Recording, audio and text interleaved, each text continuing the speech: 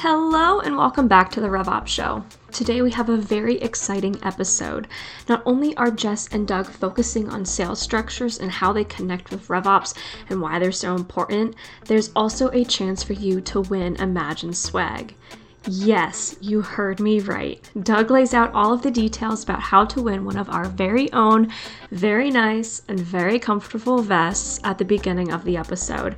Make sure you check out the video to see what it looks like if you're interested, and then also check out the actual website show notes for instructions on how to win if you don't catch them the first time around. So, with that, I don't want to keep you waiting any longer. Let's get into it.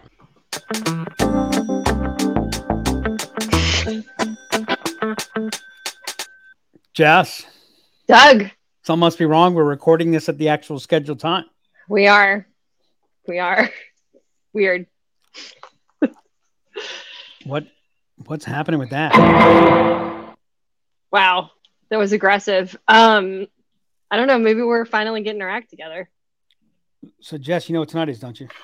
What's tonight? Game 5, first round playoffs, Stanley Cup.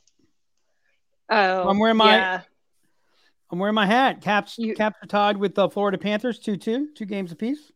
I was going to ask you if the Caps were even in because that I follow exactly zero hockey. And I know I know why that is. I'm going to actually, because by the way, I'm wearing this wonderful vest or swag. Right? I'm going to bring this full circle because it's actually a little bit too warm for this. I'm going to be taking this off in just a minute, but don't worry, Jess, that's all I'm taking off. Thank God. So, quick question for you. What's the last playoff series the Washington Capitals won? What year? 2018. Yes. The last playoff series they won the Stanley Cup. That is really hard to read. I just want you to know that pattern on that hat. Yep. I understand, but you were able to do it. Right. And so I realized that, we couldn't was thinking about Stanley Cup playoffs. And then I thought about our episode where we talked about the starting lineup for the Cincinnati Reds, and you were able to carry that conversation. And I knew you wouldn't be able to carry a hockey conversation. And not at all. It occurred to me in as I was preparing for this episode that, Cincinnati is an interesting town because it's got a Major League Baseball team, but nothing else. I guess it's got a football team. Actually, they made it to the Super Bowl. So I guess they got a baseball team and a football team. Okay. Right? They have no basketball team. They do not have a basketball team now. I mean, I realize the Kentucky players get paid, but. Wow. Shots fired. Well, that's not a professional basketball team, but. Well, they get paid. And that's not technically in Cincinnati. I mean, it's over the river. I understand. I just had to take a swipe at Kentucky. Yeah, always. They have no NBA, no NHL team. Correct. Right. So here's the full circle. We're going to find out if anyone's listening and if anyone knows anything about sports. Right. So this nice vest, Strategic RevOps Advantage vest, $85 retail value. Anybody that can get to me a list of, I'm going to make it easy. I was thinking about all, but I'm going to go with 10 cities. 10 cities that have one or two of the prime four, a team in, one or two teams in one of the prime four leagues. So you've got NBA, NFL, NHL, MLB. Those are typically considered, the prime.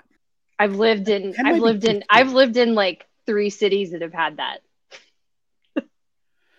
Now, if we get multiple entries, then we're going to get the tiebreaker will be identify 5 cities that only have one.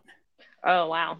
Right. So Seattle used to be, well, actually, no, you have the Seahawks. So anyways, it's actually harder than I live in one of those. I live in one of those cities now. So I will give you hint. And I'll give, so you know what? We're going to give you 2 to get started. You got San Antonio. You do. Yep. And Baltimore. Oh, yeah. Baltimore. Think about that. Right. So free vest. We'll even pay the shipping. Because we'll just know that you're a RevOps pro. Your sports knowledge is going to dictate if you're a RevOps pro. Exactly. Well, this is, I mean, technically this isn't sports knowledge. This is geographic knowledge. Boy, man, my hair is short. It Holy is cow. sports combined with geographic knowledge. Holy moly. Is my hair cut too short? Did I go too much? You'll be fine in a week. You know the difference between a good haircut and a bad haircut is, don't you? About 3 weeks. But I'm bummed. All right, Doug. You. Sorry, Jess, I can't hear you. Thank you. We're off to a productive start. This is shaping up like a Friday episode. And we're not. Okay, go on. Sorry, we're good. I'm good. Doug's trying to trigger me, everyone. All right, so you had a topic that you wanted to talk about today, Doug. We're gonna go north today. We're gonna go north? We're gonna go north. Okay. As opposed to south. As opposed to south. Or east or west. We're going north. We're going up. We're gonna hit one of the elements that in many ways is at the peak of what is strategic RevOps. Hence another reason why I was wearing the strategic RevOps advantage swag today. One of the things that I see happening, and we talked about, by the way, our mistakes episode, there are definitely people listening. I don't know if any of them know which cities only have a limited number of major sports teams, but the response and some of the comments that I've gotten on our, don't be, the danger of RevOps becoming the Department of Sales Prevention. That definitely resonated with a lot of people. And it's, we've had episodes in the past where we talk about, where should RevOps report? That if we're talking about RevOps, if RevOps is going to play a strategic role, then it needs to be peer. Yeah. Right. Because you need to have the diversity of viewpoint, the diversity of mindset. And so inherently RevOps is a process centered space. Right. So and as much as I emphasize that process is far more, is far broader and deeper than most people think about, we tend to think of process as a very linear and very limited. Boy, I'm going to jump down a rabbit hole. There's a restrictive element to process, but then there's, when you restrict things, you actually also free things. So when you restrict effectively, you actually free agency, you free flexibility, you free, those elements. But it's easy to fall into a very process driven trap. And Jess, you'll probably empathize greatly, maybe have a little bit of a flashback. It's easy to fall into that's the right way to do it. Yep. Why? Well, because that's how you do it. Yep. It's also easy. It's really easy to end up playing somebody else's game because, the whole, RevOps is a continuous improvement initiative, and you can't continuously improve without learning, and you've got to expose yourself to other places and what are other people doing. And, let's not reinvent the wheel on all those things. I remember when I was at Merrill Lynch, they used to have people come along and they would share their story. And, everybody loves peer stories. We want to hear from somebody that's done it. Yep.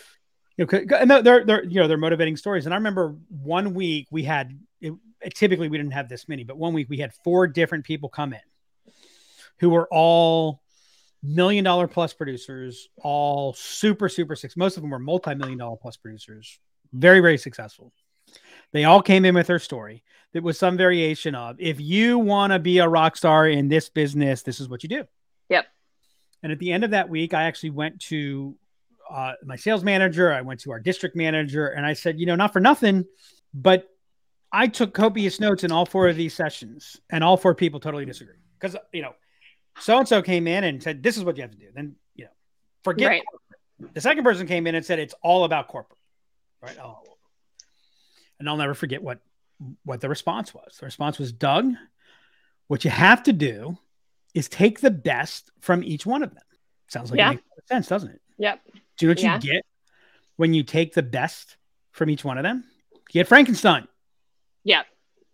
It sounds good, but wait, they don't, right? And so there's a whole bunch of elements that come into this. So what I want to talk about today is I'm going to get into the concept of sales structure. And if you look at the revenue acceleration framework, this is the guiding element. We talk about, solve upstream problems upstream, don't solve upstream problems downstream. Mm-hmm. There's nothing more upstream than what's your go-to-market approach, what's your go-to-market. Right. And a key element of go-to-market is what's your sales structure, what's your sales approach. When you look at the go-to-market phase of the framework, mm-hmm.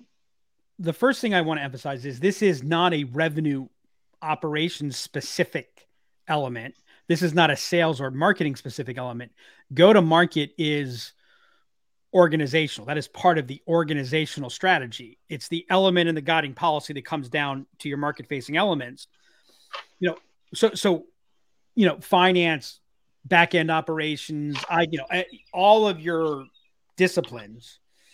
If you take our business acumen course, all 5 core disciplines of a business need to be a part of that. Just like go-to-market needs to be a part of the organization operational strategy, HR strategy, etc.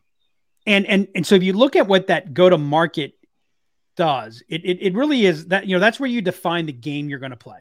One of my favorite books on strategy is a book called Playing to Win. Mm-hmm. It's written by A.G. Lafley and Roger Martin. And, part of it is, what field are we going to play and where are we going to play? How are we going to win? I don't know if you know this. I may have shared this with you. I've always been a fan of frameworks. I've always been a fan of having some element of process and being able to articulate that process. When I started Imagine back in 2004, can you believe that? No. 18 years old. I've been doing this for 18 years. We're old enough to get drafted. We are. And if we're in Mexico, we're old enough to drink. If the company were in Mexico, it could drink. The first step of the process that I created was called Define Your Game. And I don't think that you can scale effectively mm-hmm. without being clear on what's the game that you're playing. What's the game that you're going to play? Because if you're not defining your game, then you're playing somebody else's game, or you're playing kind of no game. So it's your game, somebody else's game, or no game. Those are kind of like the 3 games. Mm-hmm. And, if you go back a long, long, long time ago, one of my favorite quotes, gosh, I don't even think it's in the top 5 anymore, but it used to be my favorite quote. Is there something wrong with me that I actually keep track of? Like I have an order to my... There's something wrong with you. I don't know if that's what it is, but definitely. You cannot control the wind, but you can adjust the set of your sail. Yeah. Right. And I've always remembered that. And if you haven't defined your game, if you're not clear on what is your game, then I don't think you can set your sails. Right. Yeah. It's the Alice in Wonderland syndrome.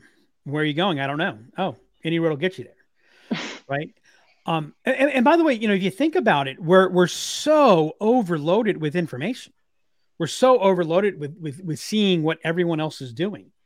It's the old, every time I go over to my friend's house, when they invite us over for dinner, their house is always clean. There must be something wrong with us because their house is always clean. And this isn't new. You see this with social media. Everyone's telling, at best they're only telling you about their successes. And by the way, when they're telling you about their successes, more often than not, they're exaggerating significantly to just completely lying. Right. But you don't know that. It all sounds really good. And so you get into FOMO and you get depressed and you start jumping from thing to thing to thing, and you actually lose your identity. And when you lose your identity, you have nothing to compare to but, the unattainable. And I see that happening in businesses all the time. And I think that's what's driving all kinds of exhaustion. I think that's leading to, what has been dubbed the Great Resignation, et cetera. So a major element for revenue operations, and I actually think revenue operations is the guardian of the game. Yep. Right. Because I think that your sales disciplines, especially, you show me a sales organization that's not being pulled to the opportunistic zone, I'll show you a sales organization that is not anywhere near capturing its reasonable potential. And I think the same thing is true in marketing. And I think the same thing is true in success. Like that, it's kind of like that's the course that you're on. You're gonna naturally cheat because you're pulled into, very specific lanes, if you will. And so you're going to become naturally opportunistic. And before you know it, you were clear on the game that you were playing, but now you're not clear. And so a major element of the revenue operations team is they're the guardians of the game. I like that, actually. The guardians of the game. Yep. Cleveland like Guardians of the game. Cleveland Guardians. Now, Cleveland does not qualify for the contest because Cleveland has the Cavaliers, the Browns, and the Guardians. They don't have an NHL team, so that's 3 of the 4. But anyways, and by the way, for those of you that don't know, the Cleveland Indians are now the Cleveland Guardians. So, and so a major element, as a matter of fact, what we've defined as go-to-market, there's 4 key areas of go-to-market. There's the economic model. There's the market, defining your market, ideal client profile, personas. There's your messaging, your story, and then there's your sales model. And what we're going to talk about today is the sales model. All right. So tell me about sales model. What is that? So your sales model is what is in your business model, and if anyone's if anyone's curious about really digging into what I'm talking about here with business model, I think the book is called Business Model Generation. But if you look up business model canvas, there's a lot. I'm going blank. Alex Osterwalder, I think is his name, is the creator of that, which really gets into, your business model is what are the mechanics of how does your company generate, create value for a core group of people in a manner that makes money. Your sales model gets into the specifics of, the machine, if you will. What is the machine that is transforming interest and engagement into revenue? And so your sales model could involve salespeople, or it may not involve salespeople, right? I mean, if you're e-commerce, direct to consumer type, your sales model is self-serve. It's an unassisted sale, right? Yeah. It's still a sales model. You still have a sales process. You just don't have salespeople, right? And so there's kind of, and I'm oversimplifying well, I shouldn't say I'm oversimplifying. I'm simplifying for purposes of trying to create some level of understanding. So you basically have 3 levels. It's self-serve / unassisted,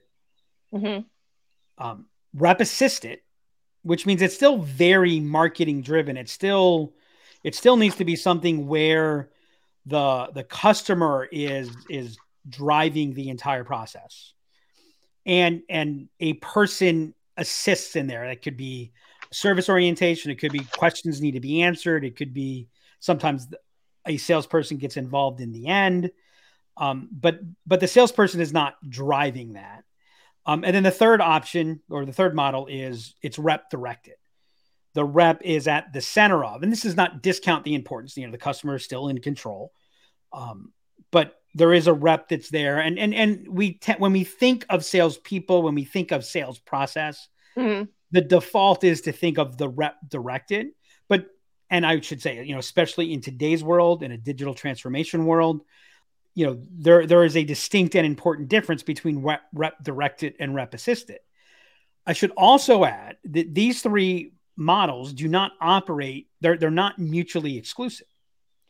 There might be an aspect of your business that's one model, another aspect that's a different model. Amazon is self-serve unassisted when you're buying from Amazon store, but if you're buying from AWS, it's rep directed. Although there's an element that's self-serve, like I could set up, we've done self, right? So it plays all of those. If you sell office supplies to companies, you are probably rep directed to win the contract and rep assisted to self-serve for the ongoing transaction. So again, they all, they can meld together, and you can, you need to design that to fit what your business need is. Now, when you look at it, the underlying economics of those 3 games, those 3 models, are very, very different. The flexibility are very, very different.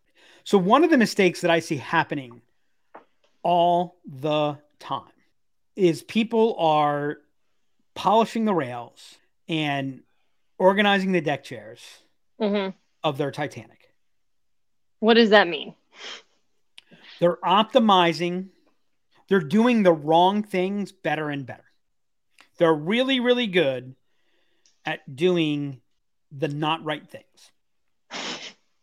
Right. So how do you know what the right things are? Well, there's some elements of, let me back up. Okay. It's not just, are you doing the right things? Are you doing the right, viable, and sustainable things? Okay. So sometimes the right things are not viable or sustainable. I'm sorry, I hate to tell everybody that. Sometimes the right things aren't viable, right? And I see this frequently with new ideas, new companies. Somebody's got a great idea. It's a big market, but it's a new idea.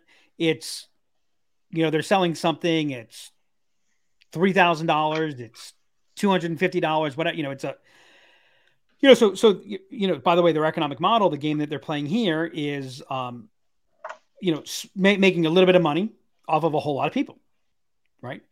Yep. And they have a rep-directed sales model. Well, the problem with that is economically, that's not going to work. Now, it might be okay early, right? Because sometimes what you're doing, like if you're looking to scale your business, like, fully, what you're going to do early on is not always scalable, right? So here's an example of two things. I come in and I have a rep-directed model, and it's not sustainable, right? But that's what my model is, and there is no path to making it self-serve to significantly more self-serve. Yep. There's another place where I'll see companies that are in that same place. So they'll take the very soft rep assisted. So again, if it's soft assisted, a rep can handle far more, they have a far broader coverage area, if you will, so they can assist on much more revenue, generate more gross profit to cover what that cost is. But sometimes you come out with something new, and I've seen, a lot of people, product-led growth is doing this. Product-led growth tends to be a model to turn your sales model into self-serve or rep-assisted rather than rep-directed. Because, by the way, if it is rep-directed, it's sales-led sales, not product-led sales. And I've seen some examples, both as a customer, but also from an advisory standpoint, where I've come across a product and I'm really interested, I'm really intrigued with it, but I don't understand it. And I don't want to, I understand a little bit of it, but I don't understand it enough to like, where does this work? What, how would this be, et cetera, et cetera. And I, for whatever reason, I either can't justify it or it hasn't hit me enough so I'm not willing to spend the time to understand it. Well, they're trying to follow a model that is going to scale, right? So it's unassisted, no salesperson involved type thing. And when you say, well, why aren't you using a salesperson here? It's, well, we can't afford it, basically. Right. Right. Or, well, to do that, we'd have to raise money, and we don't want to give up equity. Right. No, I get that. I don't want to give up equity either. Right. But there, again, you're playing the wrong game because, based upon the job to be done, where are you in the, in the life cycle of your business? So there's an element that says, how do you know if you're doing the right thing? One thing is you have to understand your economic model, right? We can do a session on that if we want. You have to understand the economics. And I'm sorry, the economic model is math. It's 90% math. I as a matter of fact, I was going over an example of economic model with somebody the other day. This was a company that had just gotten funded. They were looking at hyper growth. I think that they were, I think they had 37 customers to date. Mm-hmm. And so, they were gonna 5x growth over a 3-year period of time. Broke it down into, year one, they needed 36 new customers. So basically they needed to double the number of their customer base, which, by the way, is a lot. Yeah. And what's interesting is 36 doesn't sound like a lot. We only need 36 customers, right? Yeah. That's not a lot. You need 36 wins. Okay, what made it a little bit more than that is if you took a look at the average sale price and you took a look at the margin, that represented roughly $1 million of gross profit. So, okay, you're getting 36. Well, no, you're not winning 36 customers. You're winning $1 million of gross profit. But you know what? I mean, they just raised $4 million. $1 million in new revenue. That's not that much. There are startups that raise $1 million, that do $1 million in sales all the time. And I'm not saying that they don't, but they really weren't acquiring $1 million of gross profit because their model was built on the fact that, well, they had actually, they had talked about a 5% churn, which, by the way, a 5% churn would equate to a 20-year lifetime. Mm-hmm. And I think anyone that is saying that their customers are going to stay with them for an average of 20 years, you might be being a little bit aggressive in your economic model. Okay. And as a side note that takes us off of sales model and sales structure, mm-hmm. I love how we generate new terms to hide certain things. There's this new term called net revenue retention, which I am not suggesting net revenue retention doesn't matter. And what I typically see for net revenue retention in funded SaaS companies, and I'm beginning to see it in other companies, our net revenue retention is 110 to 120%. So that's a negative churn. That is, our customers generate more revenue the next year versus the previous year. And I'm not saying that number doesn't matter. There's a land expand element that demonstrates expand, that demonstrates a lot of things. But if you're not also looking at the underlying, what is your customer churn rate? And I want to emphasize, you cannot have a negative customer churn rate, right? You can't have a negative customer churn rate. If you're not watching that, then you can have the growth phase of relationships hide underlying weaknesses in your fundamentals, which again goes into, a part of your sales model. We're talking about salespeople, new acquisition. This is also going to impact what's your service team, what's your account management team. Yeah. Right. So we got them down to 7 years, right? Which, by the way, is a 15% churn. Mm-hmm. If I told you if I took your tech company, you're going to have 15% churn, you'd be like, whoa. Right.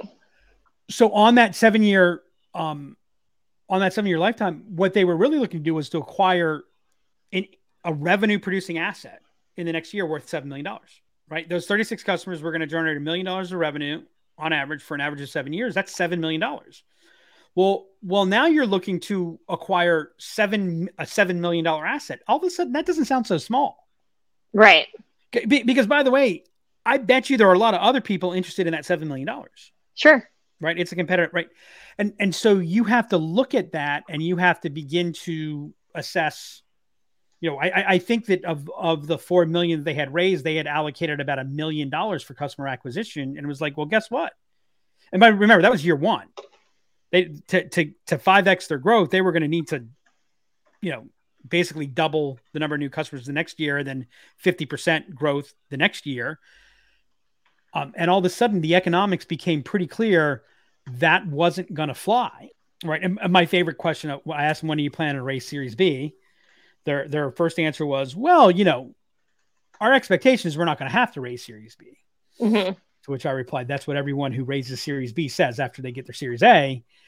When we finished the economic model, I remember the CEO said, you know what, Doug, I think we might be looking at Series B a little sooner than we had than we had anticipated. And the point here is, you can ignore your economic model. Your economic model doesn't care. Right. So you've got to look at that. Now, I've seen other places where the economic model says, no, you've got to figure out how to get this into another place. So the model is going to tell you a lot. And then, there's a lot of trial and error. What is that? It's like, how do you know if you have product market fit? I can't give you the tic-tac-toe formula, but I can tell you what are the signs that you'll see when you know that you have it. What are the signs you'll see? When you've got the right sales structure? Yeah. Well, that's a good question, Jess. Don't sound so surprised. Well, you should have warned me about that one. Because it's interesting, especially if you're in a growth phase. Sure. that, there's always a leak in the roof. So it's not like, I mean, I know a lot of people struggle with product market fit because there was the belief that people will be beating a path to your door. You're going to see a consistency. You're going to begin to see a consistency in pattern.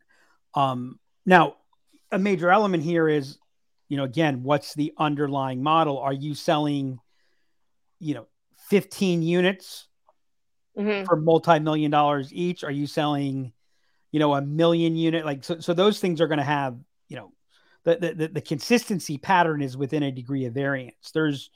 So you'll have more predictability. You'll have greater see-through. I think one of the things that exists in most sales processes is it feels very much like it's a black box. It's opaque. Yeah. You'll understand where those points are. So if you look at like the deals framework, those things become clear. There's a and then there are some very important lift indicators that begin to move in your direction. Your growth rate is bigger than your capacity. It shows that you're utilizing your capacity effectively. Okay, which is both efficiency and effectiveness. Yeah. You're going to be able to hire easier. Hiring becomes less of a that's an interesting one. Less of a black box. So I think the main thing is just greater predictability and consistency. More, right now you put, in the early stages when you don't have a clear model and structure, you put money into your sales model engine and you hope, or you throw a lot of gasoline into it and you just floor it. Yeah. Here it's more, we put gas into the engine and we know within a band, within a range, what are we going to get? So there is more. I don't want to say there's no risk, but there's certainly a lot less risk. There's less variance. So I think did you say that you hire easier? Is that because it's clearer what you're looking for, because it's clearer what that structure is and what it should look like? So then it's clearer what, like, who and what you're looking for as far as rep goes? Or so I think it's that, but also the reason that you have a sales model, I think it goes into what Peter Drucker, one of my favorite quotes from Peter Drucker, which is build the genius into the system. So for example, one of the hardest models to hire for is the traditional model, right? The traditional model is salesperson does everything, full cycle sales rep. They find, they win, they serve, they keep, they expand. That's where most sales organizations start because they have to. Yep. It's really simple. It's a very hard model to hire for, especially in today's world. You never really know why someone is successful. You can look and you can try to quote unquote clone your top performers, but the danger is there's always something, there's always a hidden factor. And also you get limited by your lowest, your biggest constraint becomes your limiting force. And that could either be skill set. Like I know a lot of people that are great account managers. They'd be horrible at new business. Yeah. I know people that are great at new business. They suck at account management. Right. Or I know people that are good at both, but then as they get more customers, they can't generate more new business because their customers are right. And so you have all these constraints that come in. And so what are we hiring for? There's also, by definition, because it's a more people-driven element, there's going to be greater variance in the customer experience because who I'm working with. You see this a lot, in companies that have a very strong value proposition and a very strong sales structure. Customers like their sales rep. They appreciate their sales rep, but they're not addicted to their sales rep. And what I mean by that is if their sales rep, quote unquote, were to change, it wouldn't be like when I was at Merrill Lynch. When I left, most of my customers left with me. Yeah. Right. That's because they were addicted to you, Doug. Right. Well, and, because the truth was it was a Doug value proposition more than it was a Merrill Lynch value proposition. Right. And even to the level that it was a Merrill Lynch value proposition, Doug took credit for it. Right. Sure. The customer doesn't know that. And so hiring for that and sustaining that, and in today's world, what we see is that model, it reaches a big point of diminishing return. So you think about the next structure. I call that a model. I'm sorry, traditional was a structure. The next structure is what I call specialized. That's where you begin to introduce an account management function. Hey, these are our new business people. These are account managers. Well, one thing that happens is I need fewer new business people for account managers, because theoretically, at least, a new business person has no capacity limit. Right. They win a piece of business, they turn it over to account management. So, every year I fill up the next account manager. Right. So that lifts that up. I also can hire more effectively because I now know what the roles are.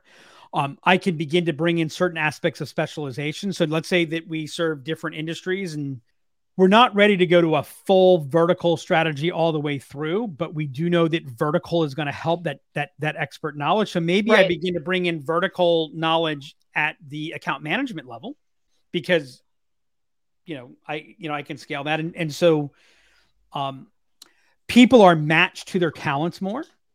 So they're more likely to stay. You're simplifying the calculus, which makes it, you're opening up, by clearing what you're hiring for, you're opening up the talent pool. Because if I'm going to hire somebody to be, I used to say this when I was at Merrill Lynch, my brother would be an excellent financial advisor. He would never have been able to build a financial advisory business in the traditional way. I mean, he could do it now and but he could not have been hired as a stockbroker to then win customers, though he would have been excellent at delivering on that. And so my brothers of the world never entered that business. And by the way, one of the reasons why it has a bad name is a whole bunch of people that couldn't actually do the work well, but they could sell the work. Yeah. Right? Sure.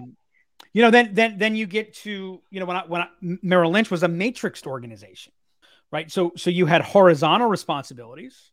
I was in essence the generalist. Mm-hmm. But Merrill Lynch also they had investment management.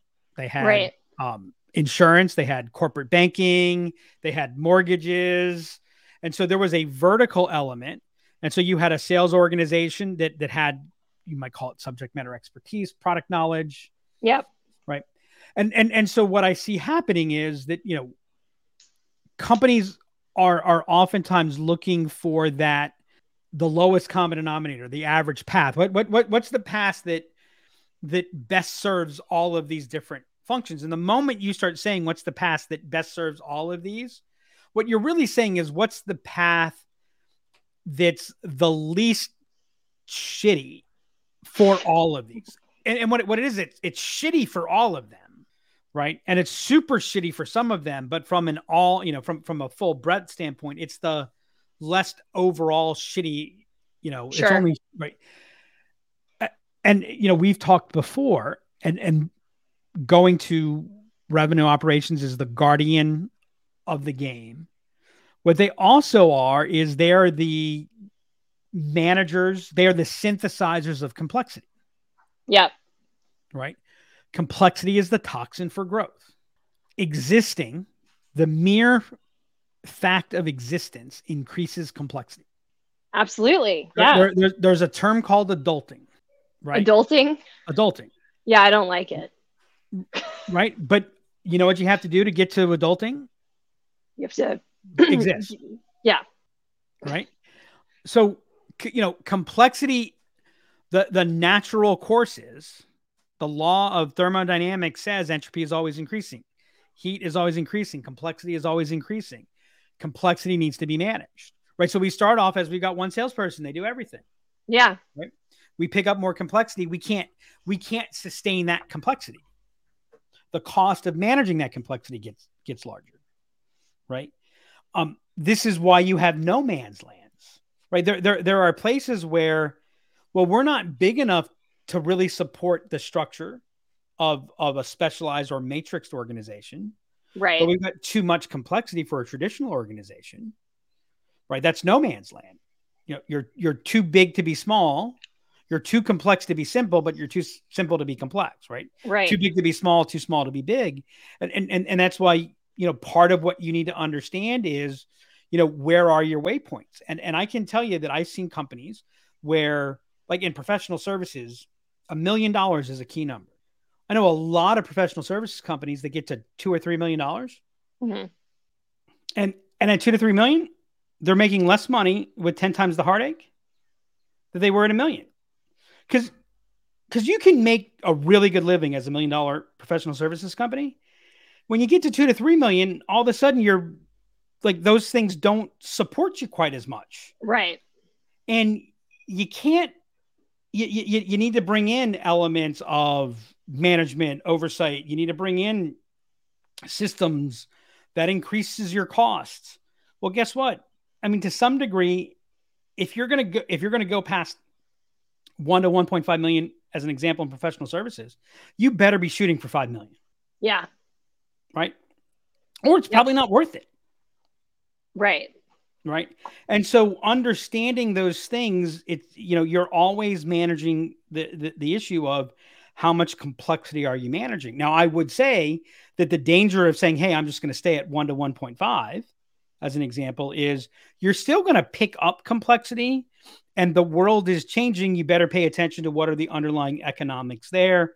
Sure. But that begins to get us into a whole nother place. So once you begin to understand and define what's your sales model, what's your sales structure, what are the key metrics that you're using to follow this, now all of a sudden, the things that you're going to do if you're in a traditional structure are, the decision calculus is very different than if you're in a specialized calculus or specialized structure versus a matrix, and like all of those things are they need to be managed. And this is where, going back to our episode on zones of execution, this is where zones of execution becomes so critical. Sure. I see people address sales structure. They realize, okay, we've got the wrong sales structure. We're reorganizing the sales team.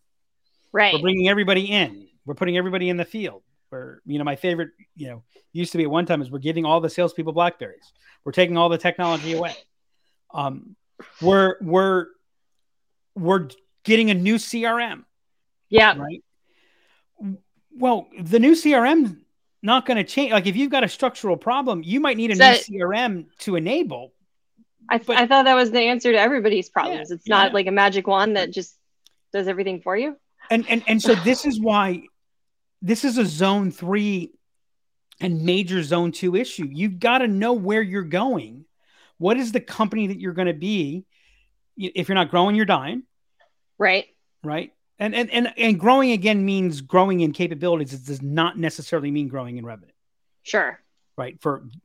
Based upon that previous conversation, though most often, and certainly I think most people listening to this are looking to grow revenue as well. Right. But where to keep your sales structure robust and to not make your salespeople, to not make your contributors feel like they're always under the constant torque of change, the Damocles sword of change. Yeah, that's a new one. Right? You know who Damocles is, right? No, I don't. Damocles is the one who had the sword hanging over him all the time. By a string. The fear that the sword is going to break from that. That's a heavy sword. The string is going to break and it's going to stab me. Right. Right? Gotcha. Yep. Right. It's somewhat counterintuitive to eliminate the feeling of always being under the torque of change. You have to be constantly changing. Yeah. Right. I was sharing somebody this the other day. You may or may not know this. You used to be in the travel business like me. Did you know that a plane is off course more than 90% of its flight?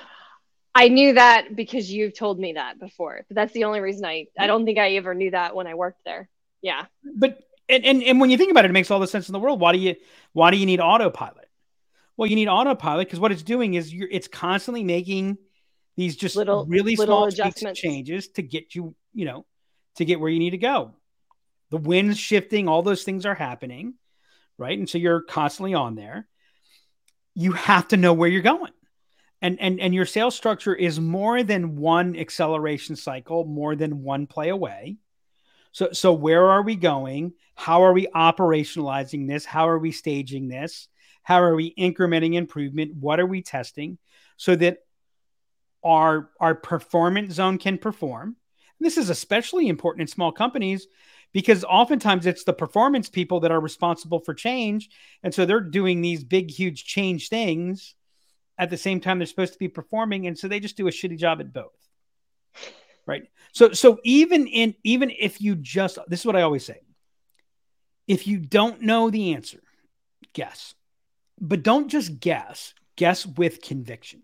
Right. And what that means is do it and watch. And by the way, if you do know the answer, do you know what that is? That is guessing with conviction. Because no one knows the answer, A. And if you did know the answer, well, the answer is different tomorrow. Yeah. Right. And by the way, that's sometimes the biggest danger is your model, your structure is dialed in. You get complacent. Mm-hmm. Right. And then you start doing efficiency and you start doing financial engineering and why is net revenue retention?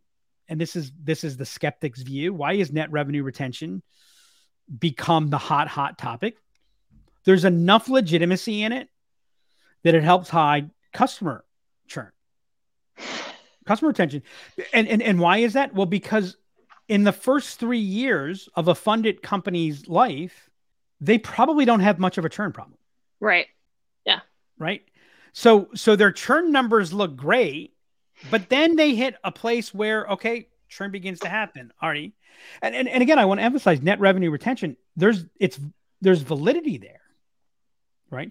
It's why I always like to look at one of the measurements I look at for a company that wants growth is your top quintile growing at a higher rate than your company's growing? Yeah. Are my biggest, best growing at a faster rate? That's always fascinating to me when we do that. Mm-hmm. That piece of the analysis is how is the top quintile, because it's oftentimes horrifying to look at, but I mean it's a great indicator. Right. And another great indicator to use is what's the average of your top quintile. Yep. What's the growth rate of the average top quintile? That should be growing at a higher rate if margin expansion is something that you're looking for. Yeah. I want to take the guess and listen one step further, though. I think it's not just guess and listen. I think it's guess and test. You know, you're making a guess, you're making a hypothesis. You've got to test that, and so it's not just about listening to it. It's about testing and seeing how that's performing. Yeah. Yes. Though I want to emphasize the test. I mean, the guess with conviction, because what I see, it's really funny. I see people that are very timid on the big, like the structural idea. Oh, sure. Yeah. And they're very certain on the tactic. And, I like to say, I may be wrong, but I'm never in doubt. I'm better not having doubt on the bigger thing and testing the smaller thing with the realization that I understand I'm wrong on everything. Right. Right. And so I'm triangulating my way to that right place. But my point is, don't let the lack of knowledge say, this is the structure that I think we need to move to. What do we need to do to begin to get there? Run your tests and then, follow the plot. Sure. Whew, that was a lot. I told you it was going to be a good one. Yeah. Yeah. No. So my big takeaways are know the game you're playing. And by the way, that is increasingly becoming a theme on this podcast. Know the game. I am forever going to refer to RevOps as the guardians of the game from here on out. I love that. And, I think making sure that you're determining your economic model and letting that drive your sales structure and your sales model is crucial. So those are my big takeaways. Well, there you go. Thanks, everybody. Me want cookie. Wait Until for next it. time, Jess. Wait, Doug. And that's a wrap on this episode of the RevOps Show. RevOps is the guardian of the game, and above all else, you should figure out what game it is you're playing so you know how to structure what you're doing. If you enjoyed this episode, please make sure to go subscribe on Spotify and Apple Podcasts, leave us a review, and share the episode. If you have any questions you would like to ask Doug or Jess about sales structures or anything RevOps related, or if you're wanting to put in a submission to win a vest, email me at hannah@imaginellc.com or hit us up on Twitter @demandcreator. Until next time, remember, you can't solve your upstream problems downstream.